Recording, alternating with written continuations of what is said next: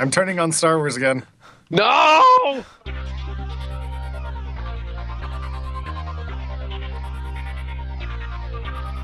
This episode is sponsored by Hired.com. Every week on Hired, they run an auction where over 1,000 tech companies in San Francisco, New York, and LA bid on JavaScript developers, providing them with the salary and equity up front. The average JavaScript developer gets an average of 5 to 15 introductory offers and an average salary of over $130,000 a year. Users can either accept an offer and go right into interviewing with the company or deny them without any continuing obligations. It's totally free for users, and when you're hired, they also give you a $2,000 signing bonus as a thank you for using them. But if you use the Adventures in Angular link, you'll get a $4,000 bonus instead. Finally, if you're not looking for a job but know someone who is, you can refer them to Hired and get a $1,337 bonus if they accept a job. Go sign up at hired.com/adventuresinangular. Ready to master Angular? Oasis Digital offers Angular Bootcamp, a 3-day in-person workshop class for individuals or teams. Bring us to your site or send developers to our classes in St. Louis or San Francisco, angularbootcamp.com. This episode is sponsored by DigitalOcean. DigitalOcean is the provider I use to host all of my creations. All the shows are hosted there, along with any other projects I come up with. Their user interface is simple and easy to use, their support is excellent, and their VPSs are backed on solid-state drives and are fast and responsive. Check them out at DigitalOcean.com. If you use the code AngularAdventures, you'll get a $10 credit. This episode is sponsored by Telerik, the makers of Kendo UI. Kendo UI integrates seamlessly with both AngularJS 1.x and 2.0.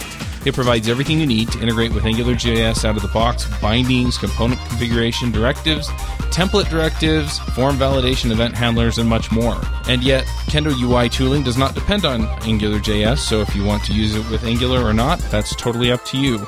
You can check it out at kendoui.com. Hey everybody, and welcome to episode 76 of the Adventures in Angular show. This week on our panel we have Joe Eames. May the Force be with you. Oh, please. Ward Bell. Yeah, anything but the Force. John Papa. Chewie, we're home. Lucas Ruelke. Hello.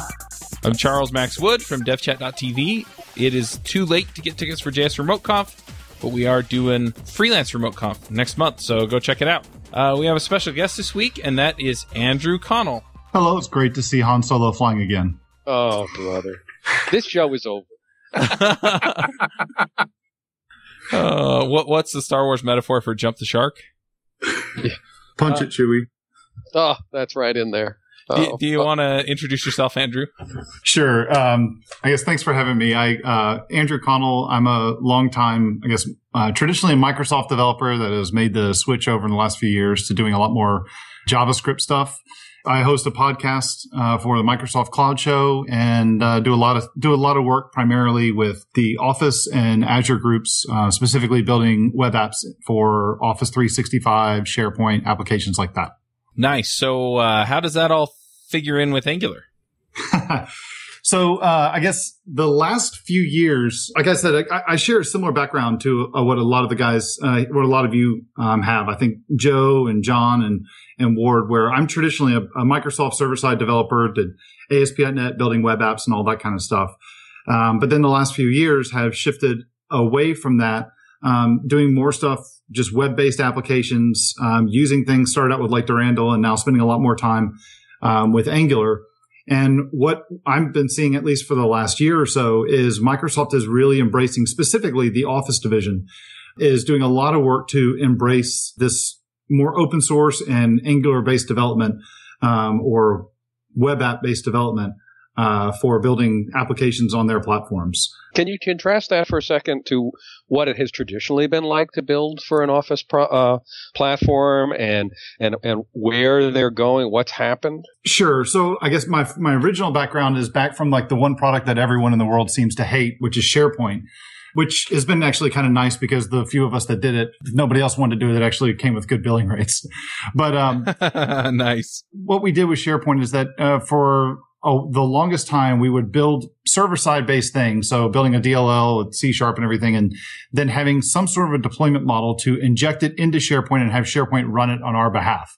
We went from that model, which I'd say is 2007 all the way up to like say 2010, to start moving things out of the SharePoint process and trying to have SharePoint instead calling our external applications. And so we did that primarily using server-side code. They give us like some sandbox process, but we would still be writing using C# or VB to write DLLs, hand them over to a sandboxed process that would execute it so that if our stuff blew up, it wouldn't affect SharePoint.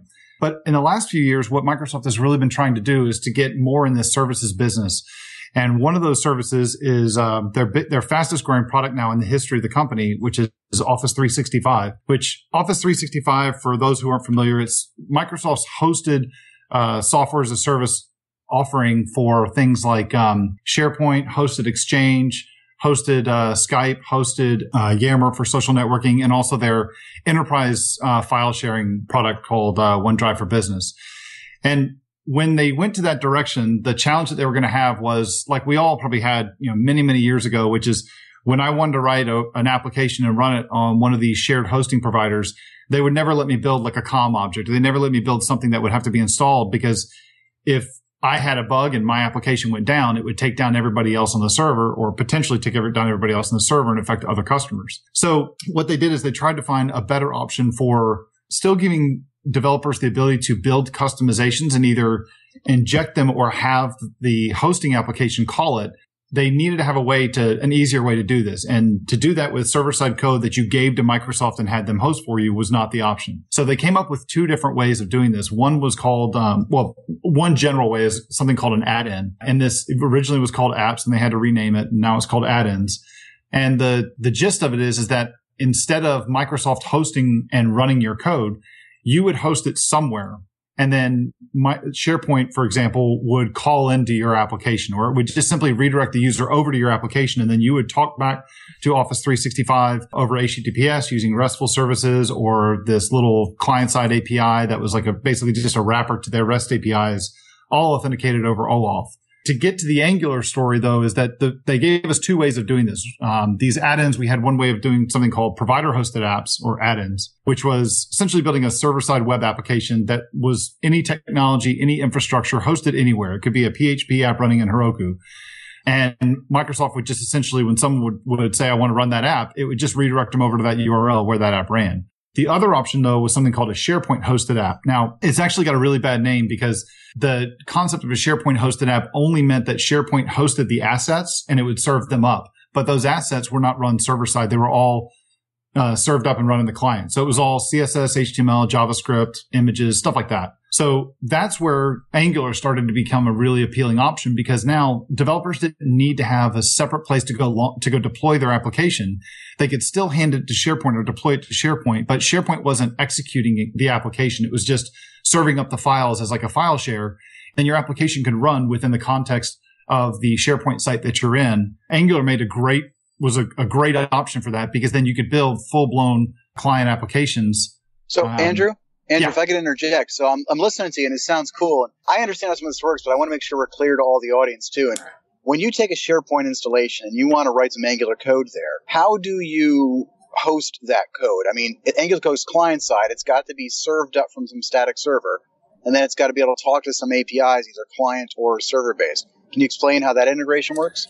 You really have two options. Either one, you host it yourself. So you just tell SharePoint, you give SharePoint an XML file when you install your app, which installing an app is just really just giving SharePoint an XML file. And all that really does is that just hands that just tells SharePoint that go over to this other this other URL to go load the application. Then you host it wherever. But the other option is, like I was saying before, and what you're asking is that if I want to give it to SharePoint, let them host it.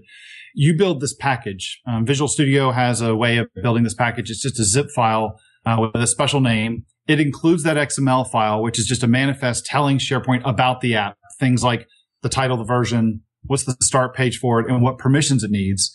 And then all the assets related to that application, like the JavaScript files, the HTML, the images, would all be inside of that application. When you would then give it to SharePoint and have SharePoint install it, it would put it inside of a special SharePoint site that every app install would get. So it would isolate your install from everybody else's app and isolate your install from the rest of the sites that you were installing it within, so that I could deploy an application and a customer would feel safe that even if they installed Andrew's application, if it did some nefarious stuff, it could only do it within the context of that app and it couldn't access my enterprise data. Cool. So thank you. And so when that app's running, Can you give some examples of some things that Angular is ideal for in this situation? I mean, why not just basic JavaScript, for example? It's a good question. I mean, you could build any kind of an application doing this. A lot of people, we originally started doing stuff with, like, say, Knockout, or even building.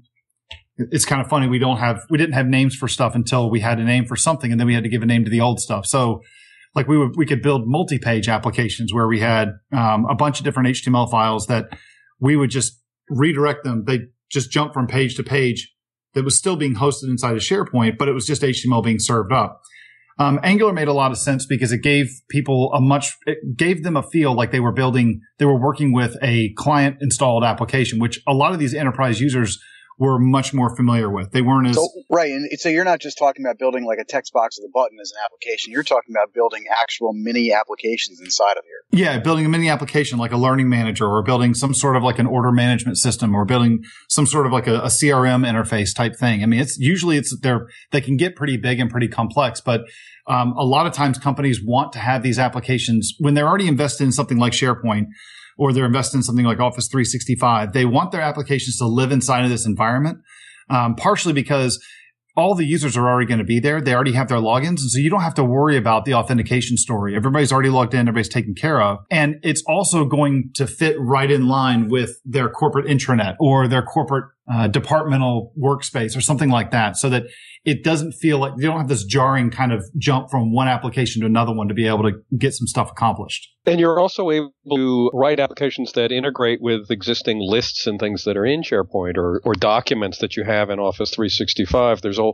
whole set of APIs that somebody who writes these applications can tie into to get a hold of corporate data, right? Isn't that sort of integration story part of what's being said here?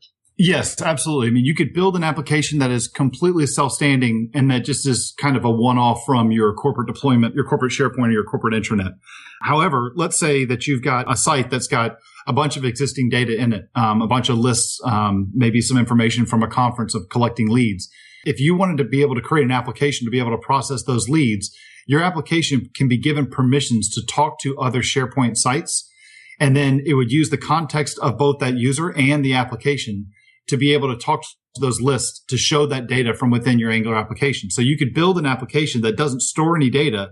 Instead, it just uses the data that's already inside of SharePoint, be it list data, be it contacts, be it files, Word documents, all kinds of things. So, like, for example, I built an application with, an application that Dan Wallin had built about a travel expense manager type application.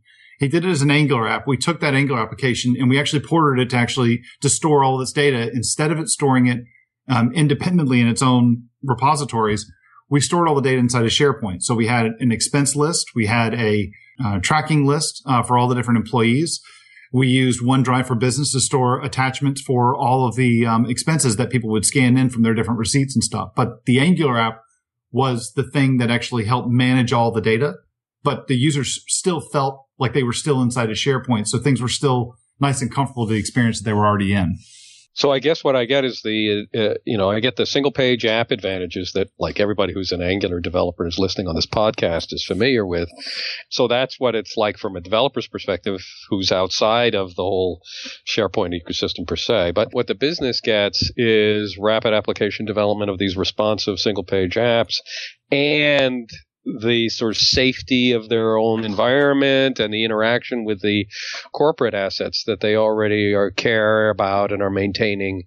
And that's kind of the union of interest, right? I mean, it used to be really hard to write your own app that could do anything that also touched SharePoint and Office assets, right? It was, I guess, hard is always in the eye of the beholder. I would say there was a steep learning curve, because you had to have some domain knowledge of how SharePoint worked, how data was stored, and all that kind of stuff. It's the same way of, like, if you jumped over to Salesforce and you wanted to build an application that talked to Salesforce, you have to understand the relationships between leads and accounts and contacts and all that stuff.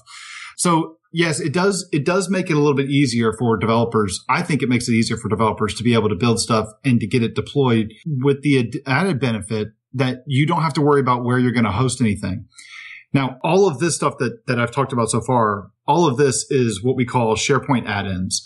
But there's a whole nother add-in model that I've seen actually a lot of interest around Angular developers who are not as familiar with the Microsoft space or even traditional just Office-based stuff. And that's building add-ins for Office, like Office clients, like Word, Excel, Outlook, and stuff like that. You mean like extending their capabilities with my own kind of web application? Yeah. So essentially what you can do. Like why would I want to do that? What's the driving factor behind me wanting to extend Outlook, for example? It's a good question. So there's a lot of different scenarios you can look at. Let me kind of call out a couple of the ones that are out there that people can go grab and take a look at today that don't cost anything. So like, for example, let's think about the context of Outlook. You have two different, each one with like an A and a B option, two different extensibility points. One for mail, and that's both the read form and the compose form, and then one for appointments or meetings, and that's, again, the read or the compose. Let's say, for example, that you get an email from someone that you ordered a book from or ordered something from, like, say, Amazon, and it's got a tracking code in it. What do we all do? We either click on the link and we either go to UPS or